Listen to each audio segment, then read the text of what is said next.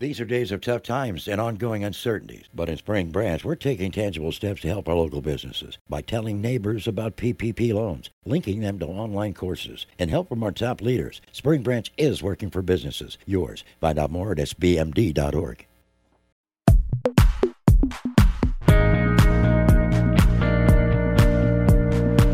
Hi, everyone. Welcome to Looped In. This is the Houston Chronicle podcast, all about real estate. The dirt, the deals, the people, the places. It's all here. I'm Nancy Sarnoff, real estate reporter with the Houston Chronicle, and I am here today with Rebecca Schutz. Hi, Rebecca. Hi, Nancy. How you doing? Doing well, hanging in there. Right?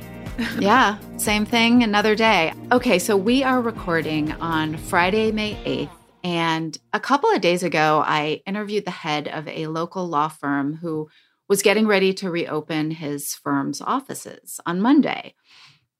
Now, it's a voluntary situation, so if employees aren't able or don't feel comfortable coming to work, it's not mandatory that they do. And also, a law firm, or at least this one, is already pretty well poised to reopen in a safe way because law firms typically have a bunch of enclosed offices. They're not the kind of industry, generally speaking, where people are crammed together in a big open space. But all that said, in a way, it felt, I don't know, a little startling, I guess, that offices are beginning to reopen. But on the other hand, Texas is kind of on the leading edge of the sort of back to business mindset. Restaurants have reopened, shops and malls are open, and even today, hair salons and barbershops reopened. Yeah, that's right. Jiu-jitsu gyms are about to reopen, apparently. Oh, really? Yeah, I was like talking to someone who does jiu-jitsu, and I was like, gyms are reopening. And I was like, oh, but probably not your gym. And he's like, oh, no, it's reopening. So this law firm, this guy that I talked to said that, you know, the company is reopening Monday. They've implemented a bunch of new procedures and put a lot of those plexiglass barriers up that you see everywhere now. They're not allowing visitors for the first month. They've made changes in all their common areas. And, well, more of this is going to be coming. And today on the show, we would like to welcome Charlie Kuntz. Charlie is the innovation officer with the Hines Real Estate Firm. And I don't think Hines needs any introduction, but for those who may be new to real estate, Hines is a giant in the industry responsible for developing some of the city's most recognizable buildings, Williams Tower, the Galleria, Pennzoil Place, the list goes on. It's a global development and investment firm, and it is based right here in Houston. Charlie Kuntz, welcome to Looped In. Thank you very much. I'm excited to be here. Yeah, it's great to have you. But before we get started, I wanted to ask you something because I was told that you listen to a lot of podcasts. So I kind of want to know what shows are at the top of your podcast app. I really like things you didn't know. I really like. I'm blinking. Hang on, guys. Let me pull up my stuff. That's okay. I've got some good ones. I totally put you on the spot, and I do that too all the time. I'm like, Well, and what I really like is I like Mark Maron. Yeah. But for whatever reason, when I'm pulling up apps, it's not coming up on my phone. What's the one with, the Joe Rogan Experience is one that I really like a lot, mainly because of the completely freeform nature of it. So he'll have on, obviously, all kinds of different opinions and experts, and his podcasts will be anywhere between 45 minutes to 3 hours. And the notion of really wide open, free-form conversations like that, I find that I'm kind of part of the conversation. So I really like those looser podcasts that let the conversations really meander, and I just feel like I'm learning a lot. And it just feels genuine and kind of personal. Yeah, that's cool. I like those too. So I hear construction. I assume you're working from home, right? I am working from home. Been working from home for about 2 months. Okay. Is there construction out your window? Yes, there is actually some construction out my window. Can you hear it? I'm also a member of a rambunctious family, so you may hear my wife or my 8-year-old son or my 5-year-old daughter or our 13-week old puppy somewhere in the background over there. So. Aw, a quarantine adoption? Yes, actually it was. And he's been spectacular. Really a major morale boost around the Kuntz household. He just thinks every day is fantastic. He thinks that he's not paying just an ounce of attention to this whole COVID thing. And every minute of every day is awesome. It's great to have him. That's awesome. Yeah, that is so cool. What kind of puppy? He's a Labradoodle. So nice. I had a Chesapeake Bay Retriever for quite a while, and he passed away about 2 years ago. And we've been thinking about getting a new dog, but just have been taking our time with it and realized that now's the perfect time, and it's been great. It is the perfect time. We've been thinking about it too, but I'm just worried that we're going to get one and then everything's going to go back to normal and I'm going to be... Yeah. Oh, a week ago, Violet was thinking about a dog. Now Yes. we are thinking about a dog. Well, it is the perfect time to do it. And I've thought like maybe I could do a foster situation. Yep. But my, as Rebecca knows, Charlie, my 9-year-old is really wanting a specific type of dog. She wants a Bichon Frise. For some reason. and so there are probably not many of those up for foster, but hey, I guess if anyone knows of one, please let me know. I'll send them your way for sure. Part of our whole thing about getting a dog too was that my kiddos have been talking a lot about cats, and I've never had a cat. Mm-hmm. And I think that, I think we could totally do a cat, but we decided to distract with the dog first because that's what I know best, and it seems to be working. So, okay. Well, in the future, direct your cat questions to Rebecca. I will. Thank you. She is a very loving and responsible cat owner. So, all right. Well, let's get back to why we're here, and that's to talk about office space and sort of what it's going to look like when we all return to the office, which for some is happening next week, and for others, it will be probably a good while till they get back in the office. Also wanted to ask about your title. You're an innovation officer. What does that mean? So Heinz, being founded by a mechanical engineer who realized that there could be more efficient and better ways to build and manage buildings, really from an energy consumption perspective, going back to the 1960s. Innovations have been a big part of our culture from the beginning. But what we found over the last few years was that the volume of new technologies and acceleration of new early trends was occurring at such a clip that we decided to put some specific resources exclusively focusing on those new things and working with all of our folks across the firm to help them explore, to do R&D and so forth. And so a little over 3 years ago, I was asked to start an innovation firm to really form our own opinions on new technologies and whether we should be investing in some or using some or changing the way that we think about operating our buildings or additional services that we think would be compelling and helpful for our customers. And it's been really, really exciting and very different from what I was doing before. My work before was always had its challenges, but your goal was very clear. Doing development or acquisitions, getting them completed and doing the work and the execution is very challenging, but you generally know where you're trying to get to and exactly what the budget is and the schedule and so forth. And this role is very different because you're constantly reprioritizing those goals with new information, and a lot of things that are outside of your control, things change. So it's been really different, but it's been great. I've just loved it.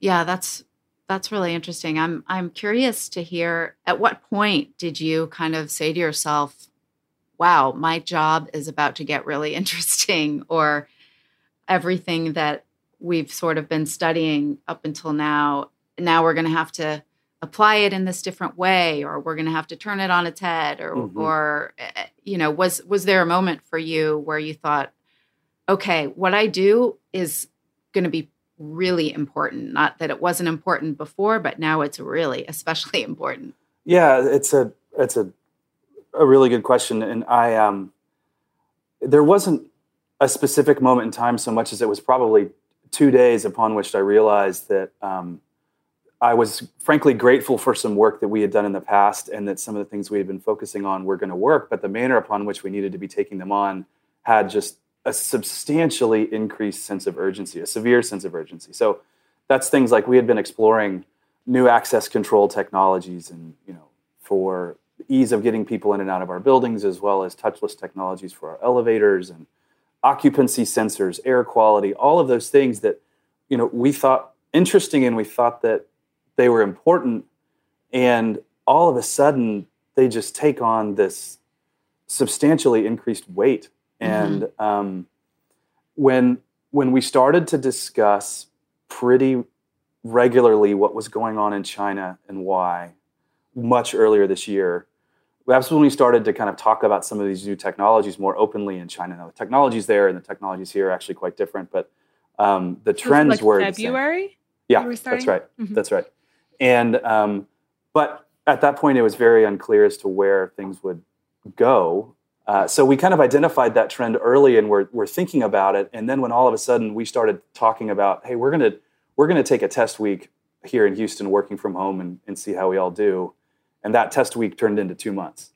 And we started a little earlier than most, and just decided to stick with it. And it was really when we realized that the test week was turning into a reality, was when this became a much closer conversation than one with your colleagues over in China, where it's happening everywhere and it's happening in your neighborhood. And it's very eye-opening.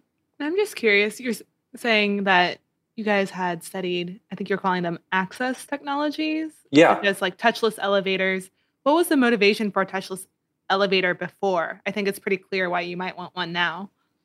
Yeah, so before COVID, the thesis was really we were trying to make things as easy and as seamless as possible for the people in our buildings. And it was really focused from a service perspective to say we can place the right technology in our buildings such that all you need is your phone to open your garage, to in cities where we do have turnstiles for security, or in buildings where we do have turnstiles for security, you can simply use your phone there, and you can use it up the elevator and everything else. And that several of those kind of service-oriented components have become significant health attributes as we think about our office buildings. And so whether it's access or whether it's occupancy sensors and air quality sensors that we've been testing. We have one of our co-working locations here in Houston. And Nancy, I know you visited. There's about 105 different occupancy sensors in that space and air quality sensors. And we were using that information or that location to test these sensors to try to make sense of how fundamentally useful they really are, and to obviously improve the manner upon which we design our spaces. And now all of a sudden, those sensors are taking on not only that use case to make sure that you design a more productive space and that your people are using your design the right way kind of around and across the building, but to be thinking of it in the capacity of having the right amount of density and the right kind of design in your building to be thinking through the condition that we're in today. And so it's been pretty interesting that the components that we were looking at from a service and an improvement of service perspective are also right in line with our top priorities today of safety of people coming into our buildings and of our own people who work in those buildings. Mm-hmm. One of the reasons I wanted to have you on today is because of Heinz's recent affiliation with this group, this national group, or maybe it's even bigger, that's researching ways to prevent the spread of viruses like COVID-19 in the workplace. Yeah. So could you tell us a little bit about what this group is and what Heinz's involvement is? Sure. So the central point of this kind of collaboration that's going on is the Well Living Lab, which is a lab at the Mayo Clinic. That's a joint venture between Delos, who created the Well certification standard, and the Mayo Clinic. And we got involved with the lab a little over 3 years ago when we started really digging into the WELL certification itself. We thought it was a really interesting certification. It was very early on in their process where they were deciding exactly how the certification was going to work.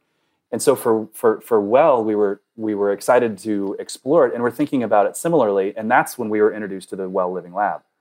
And at that point, we immediately decided to become a founding member, and that was a little over 3 years ago. And what they have is they have a several thousand square foot space that is built out as office space. They have their own employees in the space doing pretty measurable work as it relates to record keeping and accounting and kind of similar things like that, where you can actually track the volume of work that's getting done. And they have been exploring how the indoor environment really impacts people's health and wellness and productivity. And for us as a company that's built and manages hundreds of millions of square feet of space, the more information that we can, in terms of how our spaces that we're designing impacts people and how we can improve that, was just something that was really exciting for us. Because oftentimes in the past, when we've talked about things like air quality and natural light, there's never really been a definitive, objective view that has made the conversation, frankly, stop and say, this is very important, and this is exactly why, and this is how it's measurable. And the WELL Living Lab is in the process of doing exactly that, because instead of creating an article or instead of trying to create an explanation within our own development projects of how this occurs and how our buildings are helpful, instead, they go through this process like you would with any medical study, to go through their medical boards and get published in journals as a very credible, objective view on how indoor spaces affect people. And so they're looking at things like natural light, air quality, food, noise, configuration of office space, and they're measuring how it affects people's productivity, how it affects their mood, how it affects their sleep. And that's been going on for a few years now. And it's been really interesting to be working with them. And there have been some interesting findings, and really a big one being that the absence of natural light can create a lot of other concerns. So all other things equal, like noise or air quality, if all those things stay constant, you start to reduce the amount of natural light that people get in a space, they begin to feel like there are other problems. They begin to feel like the air's stale. They begin to feel like they're colder. And it's just, there's some interesting kind of psychological observations that they're making that is helping inform how we should be thinking about our own spaces. And when COVID really took hold, we reached out to them immediately and said, how should we be thinking about this? And should we be changing the prioritization of our studies to be thinking about COVID? And they said, we've been having precisely those conversations with the Mayo Clinic. We're in the process of shelving all of our current studies. We're reconfiguring an entirely new program. The Mayo Clinic is going to be partnering with us even deeper here. They're going to be providing their best epidemiologists and virologists. And we've been in touch with them on a daily basis, and they're meeting with various stakeholders within the Mayo Clinic every day to focus exclusively on respiratory viruses and how mainly air quality, HVAC systems, and surfaces, and sanitizing those surfaces, as well as human behavioral components, can be better managed to reduce the risk of these kinds of respiratory illnesses in our buildings. Actually, in all buildings, because everything that we're doing is being made public. So I'm curious as to, what the timing is of all of this, because obviously time is of the essence, and at the same time, we need time to study something like this. Yeah. I think the idea is to have these guidelines out so that when people are coming back to work, they can use them.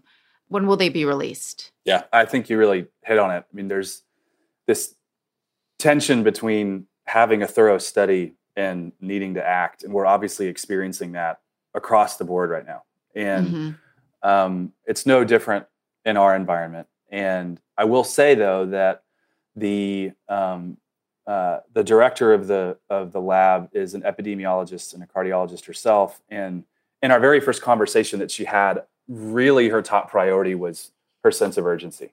Mm-hmm. So typically these can last 6 months, 9 months, up to a year to get completed. But that's also true as we're looking at vaccines, and we're seeing that process is speeding up dramatically. And here at the Mayo Clinic and at the Well Living Lab, that process is getting sped up a lot on a couple of fronts. First, all COVID-oriented studies are all being put in the front of the line for everyone's work, such that there's never a moment where it's sitting still. Whereas oftentimes there's a pretty deep stack of work that people are working on, and they kind of need to work their way through it. Mm-hmm. The other is really just that, frankly, folks over there are working around the clock. I'm hopeful that we will have information that we can actually be providing out in public in a few short months. Okay. And so it's unfortunately not something that we're going to be able to have done in the next couple of weeks while people in Texas start to contemplate potentially going back to the office. But instead, it's going to take months. Mm-hmm. That's just the capacity upon which this needs to get done for it to be credible. Mm-hmm. What types of things are you looking at related to COVID, and how do you go about making a study? Sure. So let's use HVAC, air conditioning in our buildings. Mm-hmm. So there's a lot of information out there that is contradictory about how the virus moves through the air. Yeah. And if or how at all it gets into our HVAC systems. And once it's in our HVAC systems, what can you do to manage that down? And so that is really, I think, at the core of a lot of the work right now is utilizing the knowledge that the medical community is picking up on a daily basis, and the Mayo Clinic is as well, and using that knowledge then with the expertise of our engineers at Hines to think about how we can be making changes to our HVAC systems to reduce the spread of the virus in our own building. So one thing that people talk a lot about in some of our circles is UV lighting, ultraviolet lighting, right? And so if you put ultraviolet lighting in your HVAC system, by pushing the air through that lighting, it kills the virus. There's information out there that says in 10 seconds under that light, it can kill the virus, or in 30 seconds or 2 minutes, it'll kill the virus. But in most instances, when you're pushing airflow through an HVAC system, it's only going through that light in less than a second. And so the manner upon which we have to think about the movement of the virus through a space is both an exercise in medicine and engineering. And so those are the kinds of things that we're working on together.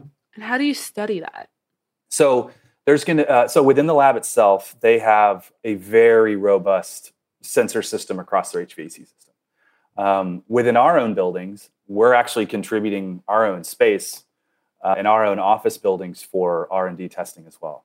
And so the idea is to actually widen the lab beyond the lab itself and to allow us to get as much data and as much information we can about the airflow. The specificity of exactly how we're going to be doing the tests of how the virus, if and how it gets into our HVAC systems and through is frankly what we're working on right now. Got it.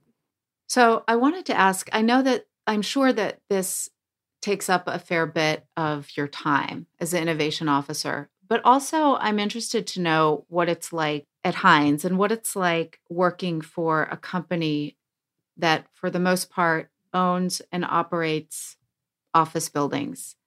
Office buildings now everywhere are essentially closed. What is life like, or what is your work life like right now? The work today, I would say, is very challenging, mainly because our buildings, we've had a pandemic plan for 15 years that we've engaged here. We have some of the best folks in the industry working on our challenges, and we have a number of task forces that are every day, all we're thinking about is this crisis and how we can manage our way through it in a way that's safe and helpful for our our occupants in our buildings as well as our investors. And I think the most challenging part of it is the unknown nature of the timing. Mm-hmm. We've certainly never experienced anything like this. Yeah. And it has created a great deal of concern and focus within the company. And that is palpable. Mm-hmm. At the same time, it's also been really interesting to have all of this occurring while everyone is at home. Like a lot of companies, we've been, I think, impressed by our own people and their ability to be productive when we're all home. I think that the nature of the kind of gravity of the challenge and the fact that people are working from home, there's just been no experience I've ever had that's quite like it. We've been talking about companies going back to work. When do you think Heinz is going to go back to work? And I know you're a giant company with different divisions and regions and things like that. And I imagine it will be phased like other companies are doing. But do you have any insight on that? Yeah. So due to the fact that we have almost 5,000 employees and we're in a lot of places in the world, the change that's occurring and where people are in their scheduling to be coming to work or not coming to work, it varies dramatically around the world, as we know. Our Asia office is already open. They've been back since April. Okay. But we here in Houston and around the U.S. and other parts of the world, in Europe, are not quite yet. But in Germany, we're very close. In Texas, we're beginning to talk about it. So it's going to vary from place to place. What we do have is a set of processes in place to think through when we think it's appropriate to be coming back, and allow our local teams and experts to know when that exists. Just because doing this all at the same time isn't going to work just due to the way that our organization is built. And so we have really a set of processes and guidelines for our people, and people are going to start heading back to work a few weeks, and others aren't going to be back for months. Yeah. And then we'll be in that in-between stage for quite some time. Mm-hmm. What are the offices like in China? What does that look like? So in China, it's been having our China presence has been in so many ways kind of a light at the end of the tunnel. Yeah. You know, when we really started shutting things down here in the US, they were opening them up. It was really helpful to have that experience and those people there telling us what's going on and giving us giving us guidance about how we should be thinking about the mental health of our own employees and of everyone who wants to typically be at work and can't, and what all those challenges are and how they manifested themselves. And to get all of that insight from them has been hugely helpful. Now they are mostly back. I would say that our buildings in China are anywhere between 85 and 100% back. I would say the feeling of our employees in Shanghai and Beijing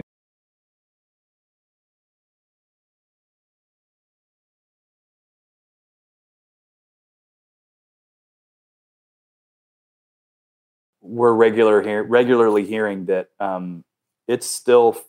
you still very much feel the weight of the challenges. Mm-hmm. It's been really helpful to see them progressing, but at the same time, it still sounds challenging and scary, even in an environment where people are back to work, but it's working. And right. So we continue to try to utilize what we're seeing over there to prepare ourselves in other parts of the world. Yeah, that's got to be so valuable for a company to have operations over there to be able to share those, the practices of what's working and what's not working. In China, did companies, tenants, and landlords had to reconfigure spaces to bring everyone back? Here I'm hearing people talking about removing every other desk and taking out chairs in conference rooms and things like that. What was that process like in China? It's been, from my understanding, quite different than that. Okay. In China, they have gone through challenges like this before, mm-hmm. and in recent memory.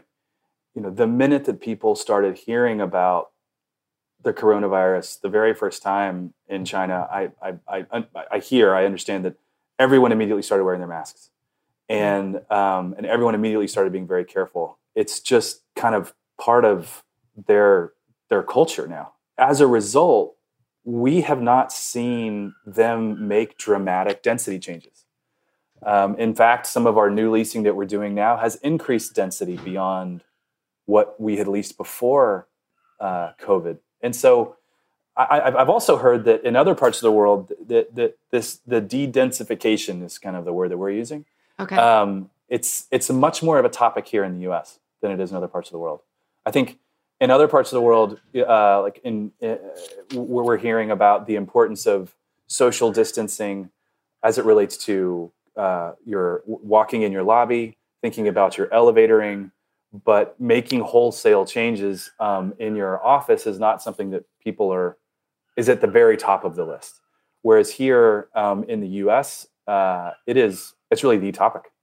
And why do you think that is? Is it because people are more used to being more careful there? Like you said, everyone put their masks on right away. And so maybe there's not the need for that sort of level of de-densification? I think that in China specifically, yes, due to the fact that they have gone through similar challenges in the past, that they believe that this will pass as well. Mm-hmm. And however long, they will iterate back towards normal density levels anyway. And so there are other means and methods that they're taking to manage that. Now, I'm talking in kind of absolute terms, which isn't exactly fair, but from a trend perspective, it's been interestingly quite different. Mm-hmm. And I think that the reasoning behind the de-densification focus here in the U.S. is that it's been a very long time since we've experienced anything like this over here. Yeah. Well, thanks for sharing that. It's it wasn't really the direction I expected to go in today, but it's been pretty fascinating to hear how that's happening. And I think your Labradoodle is I can hear him in my headphones. Sorry. He wants to join in the conversation. He wants out of his crate. That's what he wants. Yeah, no, this has been really interesting. Thank you so much for your time. And I'd love to follow back up with you. We've been starting to do some podcasts where we go back to people that we've interviewed to find out sort of how their lives have changed or how their businesses have changed. And so I could see a scenario where we come back to Hines and have another discussion about what are some of the things that you've learned and especially as some of your tenants move back into your buildings, what that looks like. Yeah, I'd love that. I'd really welcome that. Yeah. And, we'll hopefully have more and more that we can share and discuss in short order. But yeah. This has been great. Thanks for having me. And I really enjoyed the conversation. Great. So have I. Listeners, thanks for being here. If you don't already subscribe to Looped In, we're available wherever you listen to podcasts. And if you have an idea for a show or just want to say hi, please reach out. We are on Facebook and Twitter. I am at @NSarnoff, and Rebecca? I'm at RA Shoots. All right, until next time, stay safe and have a great day.